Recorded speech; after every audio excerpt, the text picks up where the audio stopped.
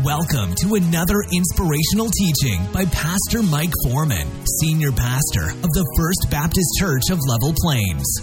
For more information about Pastor Mike and the church, please visit our website at www.fbclp.life. Let's join Pastor Mike now as he shares from God's Word.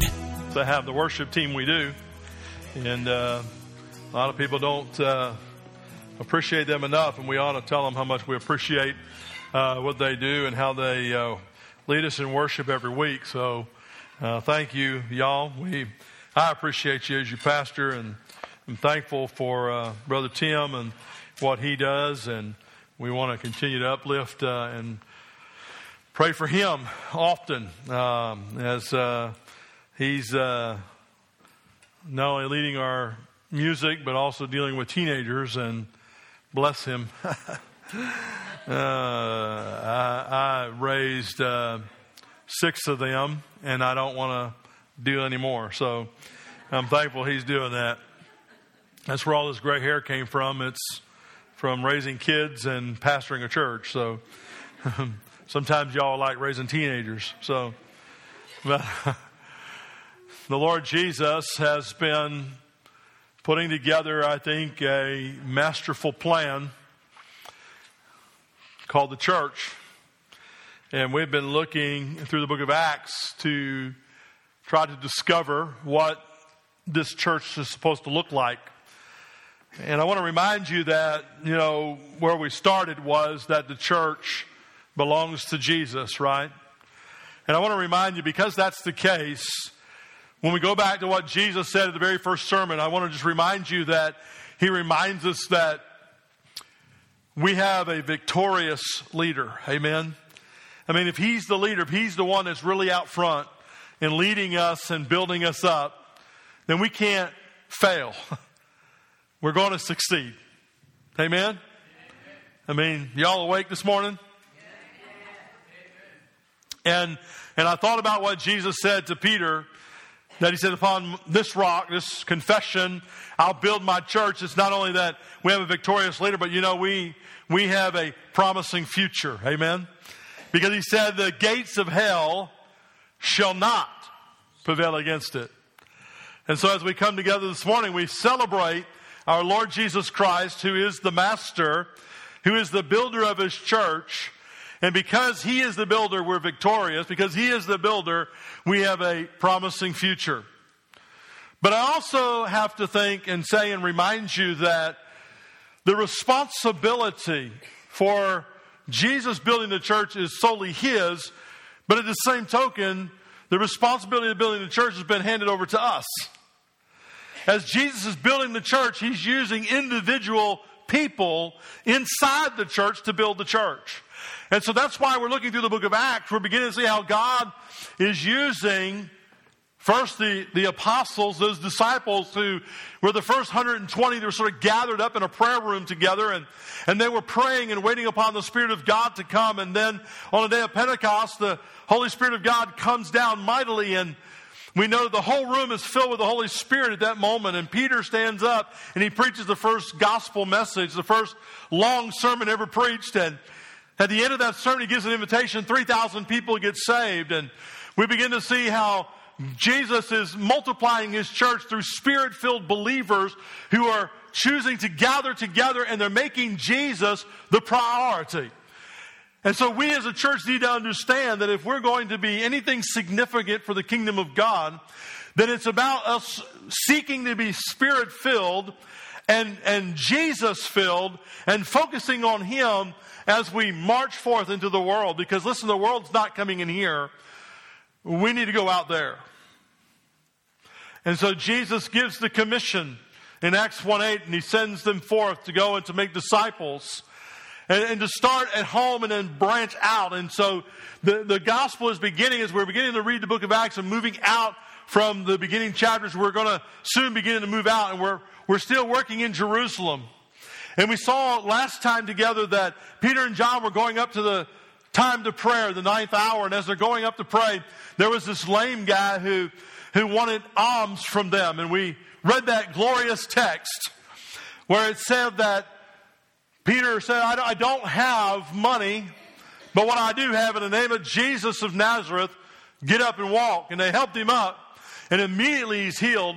And we reminded us that these miraculous signs were done through the apostles for the establishment of the gospel, right? It was to show that God indeed was with them, and that God indeed was blessing the message, and that Jesus Christ indeed was risen from the dead, and His power was given to them through the person of the Holy Spirit of God to do these miracles and signs and these wonders in order to grow this new thing called the church.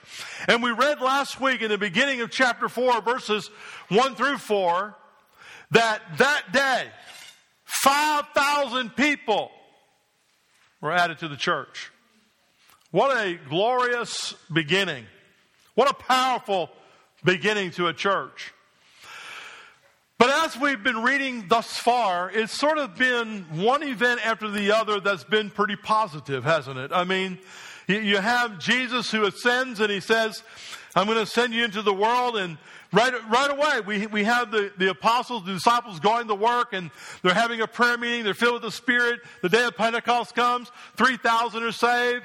You know, they preach, they heal a man. How excitement runs through the town. And then 5,000 more get saved. You have all these great things happening. But what are you going to do when opposition comes? What are you going to do when you face opposition? And let me tell you something. We are in a day today. I read this quote off of Facebook. Not everything on Facebook is true, by the way. But this is a powerful statement. Listen to this statement. He says, we've come to an interesting point in church history where false teaching is not controversial, but pointing out false teaching is. Think about that. We're living in a day, ladies and gentlemen, where we are no longer drawn to conservative biblical preaching, but people are drawn to, how can you have your best life now? And I know I'm picking on him. I've been doing that for a few weeks, but you'll get over it eventually.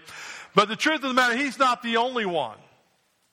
Right? I'm referring to Joel Osteen. He's not the only one. There are a lot of false preachers that are out there, and when you begin to expose false teaching in the church today, people in the pews get angry. I'll never forget the first time I ever mentioned about a false preacher, and at the end of the service, I had a guy come up to me and he said, can I make an appointment to come see you tomorrow? And I'm like, well, yeah, I guess so. I'll be available. And so he come by the office, and I'm sitting there in my office waiting, with anticipation about what does this guy have to say. And so he came and gave me an hour lecture about how my job is to preach and not to talk about other preachers, that I was just jealous of their big church. And by the way, when I listen to him, he makes me feel good. And so anyway, I told him, I said, well, that's fine. I told him basically what I told you all last week. If that's what you want to do, then fine. Next time you get sick, call him and see if he'll come visit you. You're going to send your money to him, not give it to your church? Let me tell you something. You ought to give money to your local church, not to them. By the way, all they're going to do is buy jets with it. All they're going to do is buy $3,000 suits. At least what we'll do is try to reach people with the gospel. Amen? So you can send your money if you want, but it's going to go to waste. All right? It's just going to make somebody more rich. All right? So my point is that we're living in an age, in a time where we're going to find ourselves like these apostles and not necessarily just hearing it from the world. See, we concentrate on the world so much. We concentrate on what the news media says about Christians. We concentrate on what some politicians say about Christians. We worry about what, hate groups may say about Christians. But we need to be focusing and understanding that a lot of the opposition is going to come our way, I believe, are going to be from nominal Christians. It's going to come from these outside groups that call themselves churches, but are not really churches. And they're out there preaching a lie, and we're trying to preach the truth. And yet, here we are, we're facing opposition from them. Isn't that interesting how that's the case? And so what we find in the book of Acts is, how do we deal with opposition? How is it that you and I can stand up when it's not going well? Because see, so far the church is going good, but then when opposition comes from the outside, how are Peter and John going to handle it? What's going to happen when it happens? And you go to chapter 4, and I want you to look at me in verses 1 through 4 and look at the opposition that comes. Here's a glorious thing that happened. Yet, you know what? The devil will take a high moment, and he will slip in under the radar, and bam, there you go. There's a problem. That's what he does. Every time a church begins, I'm sorry, Casey. Every time the church begins to grow, every time God begins to do a mighty work in the church, somebody rises up and they become ugly. They don't like it, and they begin to be used of the devil to divide and to refocus attention on the church so that the church can't continue to grow because it's too busy putting out fires. I'm telling you, it happens every time. And here's what happens. So now, it says in the text, they spoke to the people, and the priest and the captain of the temple and the Sadducees came up upon them, and being greatly disturbed that they taught the people and preached in Jesus the resurrection from the dead, and they laid hands on them and put them in custody until the next day. For it was already evening. So it's already, remember, ninth hour. It's already towards the end of the day. They're going in for the last time of prayer. And so it's the end of the day. And so this man gets healed. And so the crowd gathers on the Solomon's portico. And so Peter, being the great preacher that he is, says, I got a crowd. I might as well preach. And so he begins to preach Jesus. And as he's preaching the gospel, there are these Sadducees and these religious people who usually you would have thought would know that Jesus was the Messiah, but they rejected him. And so here they come upon them. Now, that word upon them means that they're encircling them. Understand, this is not so they can come and hear. This is so they can come, and arrest. And so they come upon them, and the reason why they come is they don't like the message about Jesus. The reason why they don't, first of all, they thought they killed him. They thought that he was done. They thought that his life was over, and yet he rose from the dead, and now his name is being preached in powerful ways. Now we got 9,000 people saved, and probably more than that by the time you talk about families. And in this name of Jesus now, we had this lame guy who's been lame since he's 40, get up and walk. Now these miracles are being done in there. They couldn't stand it. They wanted Jesus gone. And it didn't work. And so here's the text. They come up and they find Jesus being preached, and they talk about the resurrection. And you need to understand that the Sadducees were the liberal arm of the Jewish sect. They did not believe in two things. They did not believe in miracles. So for them to swallow the fact, and later they're going to admit that a miracle was done, for them to swallow that fact was very difficult because they couldn't explain. The second thing they did not believe in is resurrections. So they did not believe that Jesus could be alive because they didn't believe in a resurrection. And so here are they, the liberal arm of the church coming in, or the Jewish sect rather, coming in. And so they lay their hands on him, and they arrest him at the end of the day, and they put him in jail for the night. Now, how many of y'all want to spend a night in jail for the gospel? See, now when we begin to think about opposition can come. And notice where the opposition came from. The opposition didn't come from the world. The opposition didn't come from the Roman government. The opposition didn't come from Pilate. The opposition came from within, right? It came from the Jewish sect. It came from those fellow Jews that should have known Jesus was the Messiah. They were the religious leaders of the day, and yet they ignored the fact that he was the Messiah. And so here, what happens is they come and they get arrested, and it says, however, though, verse 4, that those who heard and believed, and the number of the men came to about 5,000. So even in the midst of opposition, the Lord is growing the church. So the question becomes, ladies and gentlemen, how is it that you and I will hold up when the opposition comes? How will we handle it? Well, let me just tell you, in the title of the sermon, I just give it to you. Here it is. Jesus emboldens his church. Amen. It's by the strength and the power of the Lord Jesus Christ in the midst of his people that you and I can stand up when opposition comes. I'm not afraid of the government coming in and shutting me down. I'll just be honest with you. I'm not saying that sarcastically. I'm not saying that ignorantly. I'm just here to tell you that if Jesus has commissioned me to preach the gospel, I will continue to preach the gospel, whether I stand behind this lectern or whether I stand in the street or whether I do it one-on-one with individual people. I'm going to continue to preach the gospel of Jesus Christ, because that's the greatest name. That is the name that is above all names. That is the only name by which people can be saved. But what gives us this boldness? There's 4 things in this text I want you to see. And we're going to look at them this morning, and I want to share with you. The first one is found in verse 8. We don't have time to examine every verse, so I'm just going to pull out some verses. You go home and read the context. You'll see that I'm true.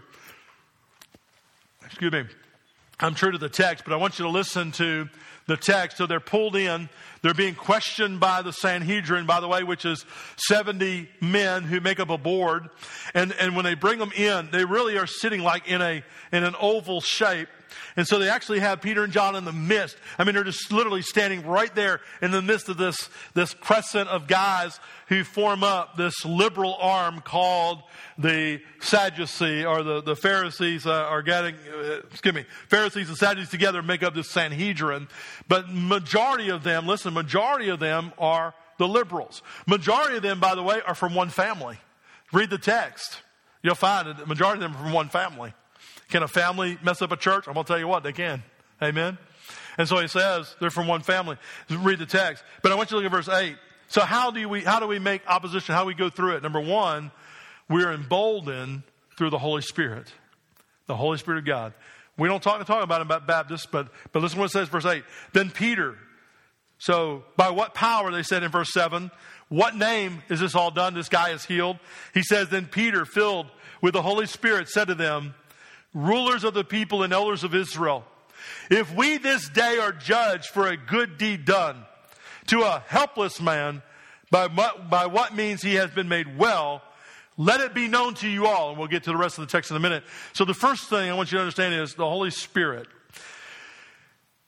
Do you realize, ladies and gentlemen, that we are never commanded in Scripture, and we talked about this previous, but I want to remind you, we are never commanded in Scripture to be indwelt by the Holy Spirit of God. Because at the moment of salvation, when we pray to receive Christ and we surrender our life to the Lordship of Christ, immediately the Holy Spirit of God comes and resides inside of us.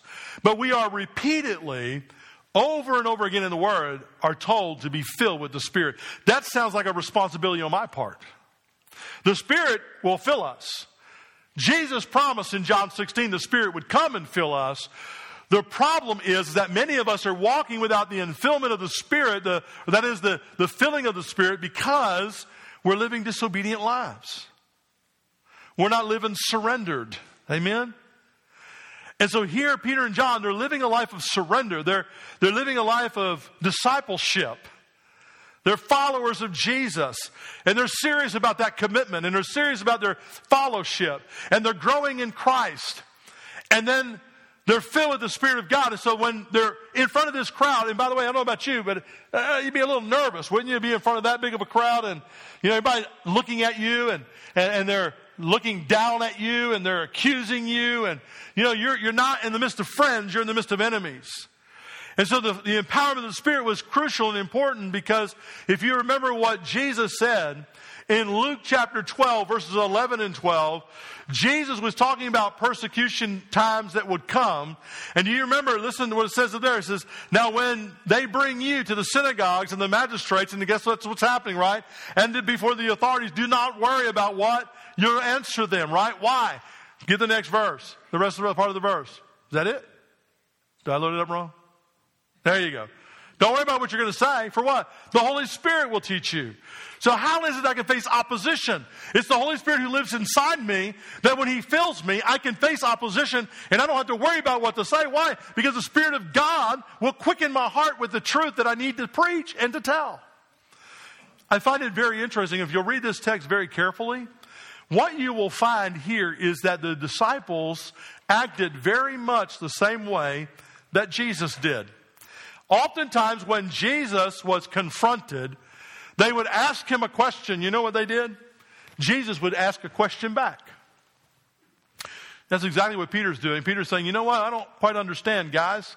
So what you're saying is that we got arrested last night and we got put into jail because we did something good?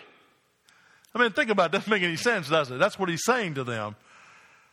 So the Holy Spirit's at work. The Holy Spirit is working in his life and knows what to say and how to say it, and able to control himself and preach the name of Jesus in the midst of opposition. Folks, I'm going to tell you, we cannot rely upon our own strength when it comes time to stand for the gospel. You must rely upon the power and the working of the Holy Spirit of God in your life. Which means, listen, we have to always be ready to give an answer, right? Peter said, always be ready to give a defense of the gospel. How am I always ready to give a defense of the gospel? Listen, I want to be prayed up. I want to be Bibled up. Amen. I want to be in the Bible. I want to know what the Bible says. So I want to be prayed up, but I also want to be word up. I want to be in the Word of God. I want to be filled and saturated in my heart with the truth of God's Word, that the Spirit of God can use me in the difficult times as well as in the good times. Because there's good times, and we love the good times, but we don't like so much the oppositional times.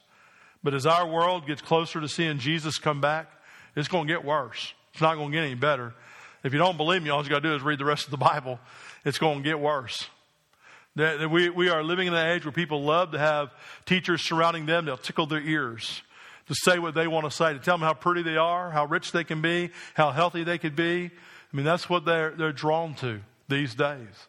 People are not drawn to the truth. And the name of Jesus is hated today just as much as it was hated the day that he walked on the planet. And they want to snuff his name out.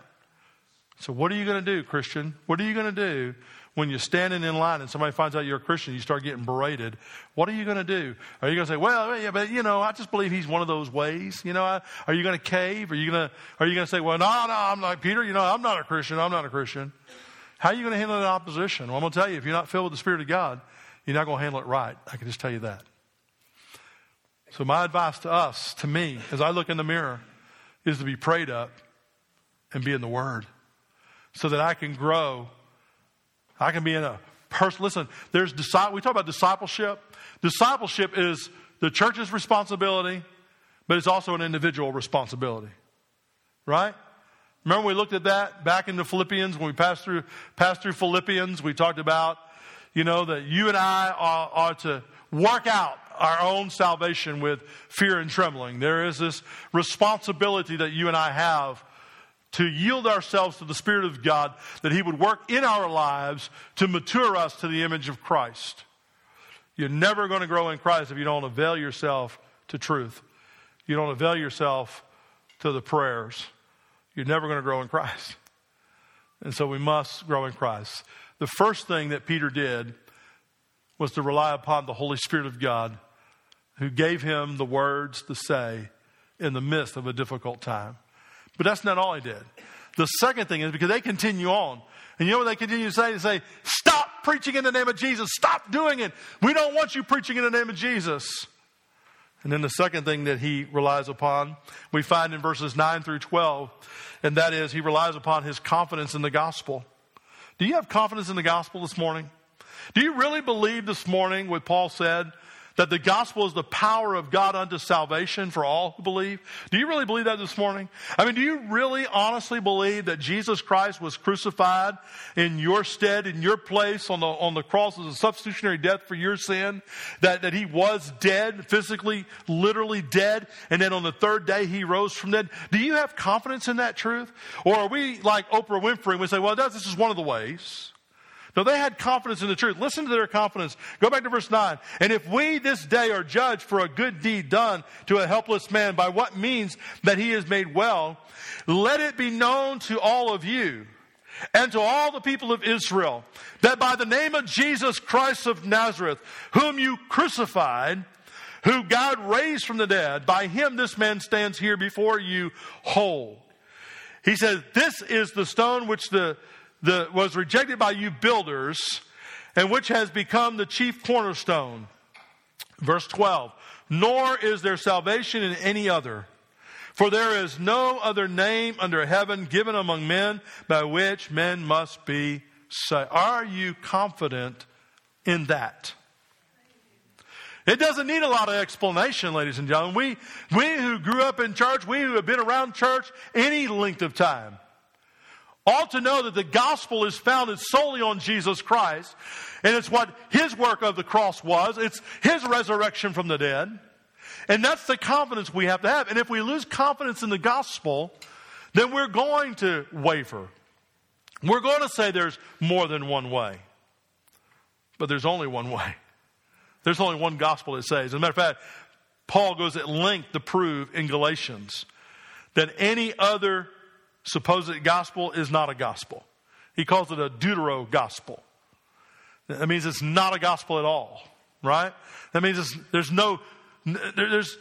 It's void of good news. And so, do you have confidence in the gospel that we hold to? Because if you don't, listen, opposition is going to come, and you're going to cave, and you're going to hear people say, well, you know, I believe in God. You know, I think it's okay that you believe in Jesus, but you know, I believe in God.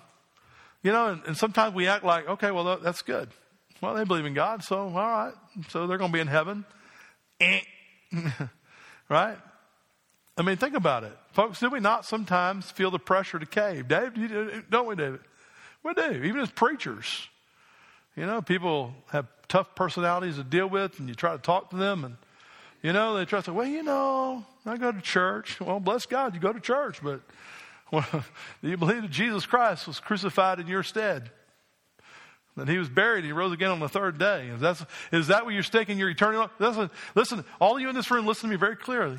Is that what you're staking your eternity on? Because if you're not, if you're staking your eternity because you were dunked in that water right there, if you're staking your eternity because you got your membership on the rolls of First Baptist Church of Level Plains, I'm telling you what, you're putting it in the wrong thing. Amen? Because listen, I'm just going to say what Billy Graham said. There's a lot of church members bound for hell. A lot of church members. So what does he say to us? Peter says, first of all, the Spirit of God filled him. Second of all, there's this great confidence that, listen, if Jesus is the only way, I don't care what I have to go through, his name is worthy to be preached. And more importantly, there is an urgency of the gospel here. Amen? And so he preaches the gospel. But then there's a third thing. The third thing is found in verses 19 and 20, and that is this. There is a boldness through trust in the sovereignty of God. You know, God's got a plan, and in his plan sometimes is going to be opposition. Listen to what he says. Look at verse 19. But Peter, as they continue to berate him, tell him to stop preaching in the name of Jesus, Peter and John answered and said to them, whether it is right in the sight of God to listen to you more than God, you judge. For we cannot but speak the things which we have seen and heard.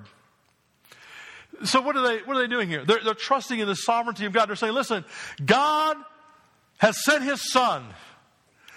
His son has suffered and died at your hands. They crucified him. God raised him from the dead. And we are witnesses of the plan of God. We saw Jesus. John would say it this way in 1 John later. He would say many years down the road, that which we have seen with our eyes, that which our hands have handled. John is saying, we touched Jesus. We hugged Jesus. We heard Jesus preach. We watched the miracles that Jesus did. We saw him crucified to that cross. We saw him buried in a grave. We saw him risen from the dead. And these are the things which we testify. These are the things that will empower them to preach the gospel. And so here Peter stands and says, listen, we stand on the sovereignty of God. And God has told us to preach, and we can't help but preach. That's what we're going to do. Can I tell you, the mandate's the same. God's sovereignty has not changed. He is still sovereign over the world. He is still in control. And in his control, and in his sovereign plan, he has called you and I to partner with him in preaching the gospel. And unfortunately, we got this mindset that if opposition comes, I must be doing something wrong. Do you realize how much persecution came to the gospel through just the life of Jesus? He was persecuted on every hand. The disciples, the early church, persecuted on every hand. Listen, do you not realize that after the first century, that many of the followers of Jesus Christ who preached the gospel, who tried to preach the truth of the gospel, were burned at stakes? They were beheaded. Get a little book, not little anymore, but Fox's Book of Martyrs. Just begin to read about how people died for the cause of Christ. Or go to the Voice of the Martyrs website, and you'll see even modern day people today who are dying for the cause of Christ because they preach to God. Listen, if it's all about come to Jesus, have your best life now, then we owe somebody an apology. Amen? But that's the fallacy. That's why people don't stay in church. Because what we do is we peddle a false gospel. We say, you come to Jesus, your life will be okay. Yeah, in one sense, we understand that's the case. You have a peace and a joy inside that surpasses all understanding. That is, all circumstances, everything else in life. So yes, my life becomes stabilized in Jesus. That is true. But it doesn't mean I have a bed of roses. Doesn't mean I'll never have opposition. Because it'll come. It'll come. And we're foolish to think that if Jesus didn't skate through, we're going to. Jesus said they're going to hate you because you realize they hated me first. So through the Spirit, we can make it. Amen? We can defeat the opposition. That's what Peter and John did. Listen, we can do that by a confidence in the gospel. If you're not confident in the gospel, you're not going to stand for it. That's for certain. We do that through the sovereignty of God. And we realize God has a sovereign plan. And listen, I'm in that plan. I don't know about you. I'm in that plan. I'm thankful that God has me in his hand. And I'm glad I'm in the plan of God. And if opposition comes my way, that's the plan of God for my life. And I can stand in that. But then there's a crucial element that we've talked about before, but we must hammer again and keep hammering it. And that is we make it through boldness by prayer. Do you notice what happened to these guys? They got told, don't preach in Jesus' name. Finally, they couldn't win the argument because there was a notable miracle done. And they realized that the crowds would not allow them to do anything else to these guys. And so they send them out, tell them not to preach in Jesus' name. And they go back to the congregation. In verse 23, it says, and being let go, they went to their own companions and reported all that the chief priests and the elders had said to them.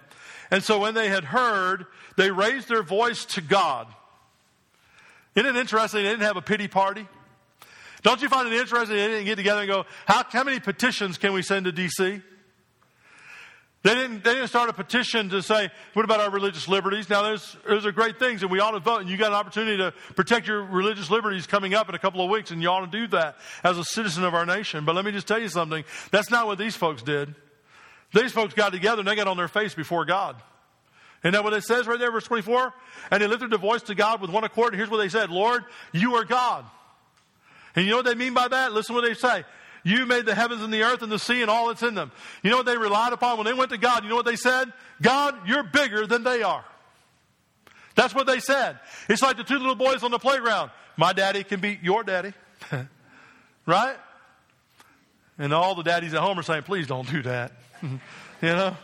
I always tell my kids, don't do that. I'd hate to get beat up, you know. But basically that's what they're praying, right? They're praying to God and they're saying, God, you are the creator. You're bigger than this. They got their eyes on the right place. They got their eyes on a God who is sovereign and who is with them and who is mighty and glorious. And listen, he will see them through. And their attitude was like Shadrach, Meshach, and Abednego. And if not, know for certain we're going to keep preaching Jesus anyway. Amen? And so they quote Scripture together. The Scripture, we already talked about it, is important. But I want you to slip down with me to verse 27. As they're praying, listen to what they pray. For truly against your holy servant Jesus, whom you anointed, both Herod and Pontius Pilate with the Gentiles and all the people of Israel were gathered together. Notice the focus of opposition. They realize it's on Jesus, not just on them. He says to do whatever your hand, there's that sovereignty of God again, and your purpose determined before to be done. Now, Lord, look on their threats. Listen to what he's saying. Look on the threats and grant your servants that with all boldness they may speak your word by stretching out your hand to heal, and that signs and wonders may be done through the name of your holy servant Jesus. Do you realize what they just prayed, don't you? Not only that, God, you're bigger than them. God, you're sovereign. But here's what they're praying. They're praying, God, you know the very thing they accused us of? Keep doing that. Keep doing that. You know, the name of Jesus we're preaching, God, just go ahead and let us keep preaching, but also keep healing people. God, keep doing signs and wonders and miracles. Keep letting them know that this is your son. Keep letting them know this is your gospel. Keep letting them know that we're gonna keep preaching and seeing the power of God fall. I'm telling you, friends, we take prayer so little, and yet they make it so forefront. Prayer needs to be our priority. And when opposition comes, you better get on your face And you ought to pray to God, for He's the only one who's big enough to handle it. And we ought to pray. And notice God's response. And when they had prayed, the place where they were assembled was shaken. And then to keep things going, what does God do? He empowers them again. And they were all filled with the Holy Spirit and began to speak the word of God with boldness. Wow. Would God not honor our prayers as we pray together? Maybe not in opposition yet, but maybe before opposition would come and say, Lord, we want to be a church that's bold. We don't want to shrink back from the gospel. No matter what the world throws at us, we know that because we're believers, the Spirit of God lives in us, and we want to be filled. And so we surrender our lives, and we read our Bibles, and we turn our face towards you in surrender that you would fill us with your Spirit. God, we want to be a church that we realize that if we're going to be bold, if we're really going to stand on truth, we have to have confidence in the gospel. And Lord, where we may waver, help us to stand strong. And by the way, I don't know how you can be a Christian if you waver on the gospel. I don't know how you can be a follower of Jesus. So if you have not nailed it down, I'm not so sure you're His. We want to be those kinds of folks, amen, that are confident in the gospel, that preach it boldly and honestly. And listen, even to those who persecute us, preach that gospel. Jesus, help us to be that church filled with the Spirit, confident in the gospel, and help us to understand that we're in the hollow of God's hand. In His sovereign plan, He's got us. He has us. Amen. But Lord, help us above all of those. Help us to pray, to seek your face, that our filling would come through the prayer to Almighty God, who desires, by the way, to fill us. Let's pray. Thank you for listening today. And remember, you can find more information about Pastor Mike and the church at our website, www.fbclp.life.